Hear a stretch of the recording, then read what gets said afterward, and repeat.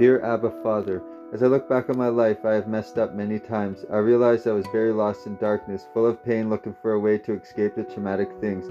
One thing I know is that I was a prodigal son. I found freedom in giving my life to Jesus, making him Lord of my life. The depth of forgiveness through Jesus, how his blood washed me clean of sin. I now know I must forgive people who have hurt me as my sins were forgiven. You gave me a heart of flesh, a heart for the lost. I feel it my calling to share who Jesus is, what he's done in my life, the way, the truth, and the life. Without Christ Jesus in me, I would have nothing.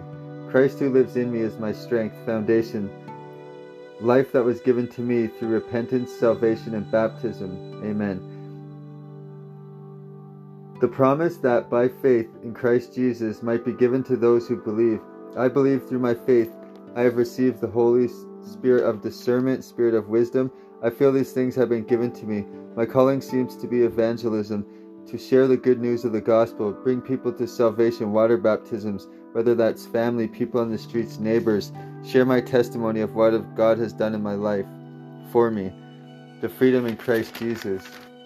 I'm asking you, Father God, for more words of wisdom, knowledge of understanding of what my calling is.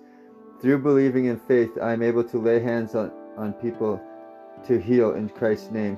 Also, I am an intercessor in prayer. I will be used as an ambassador for Jesus to go out into the harvest. My heart is for the lost. I have compassion for them. We are supposed to go out and be disciples, making disciples of people to continue to spread the good news of the gospel. I do repent of the times since baptism I have not been doing as much as I could, how I was acting in my home, my attitude, and I ask for forgiveness in the mighty name of Jesus. Amen.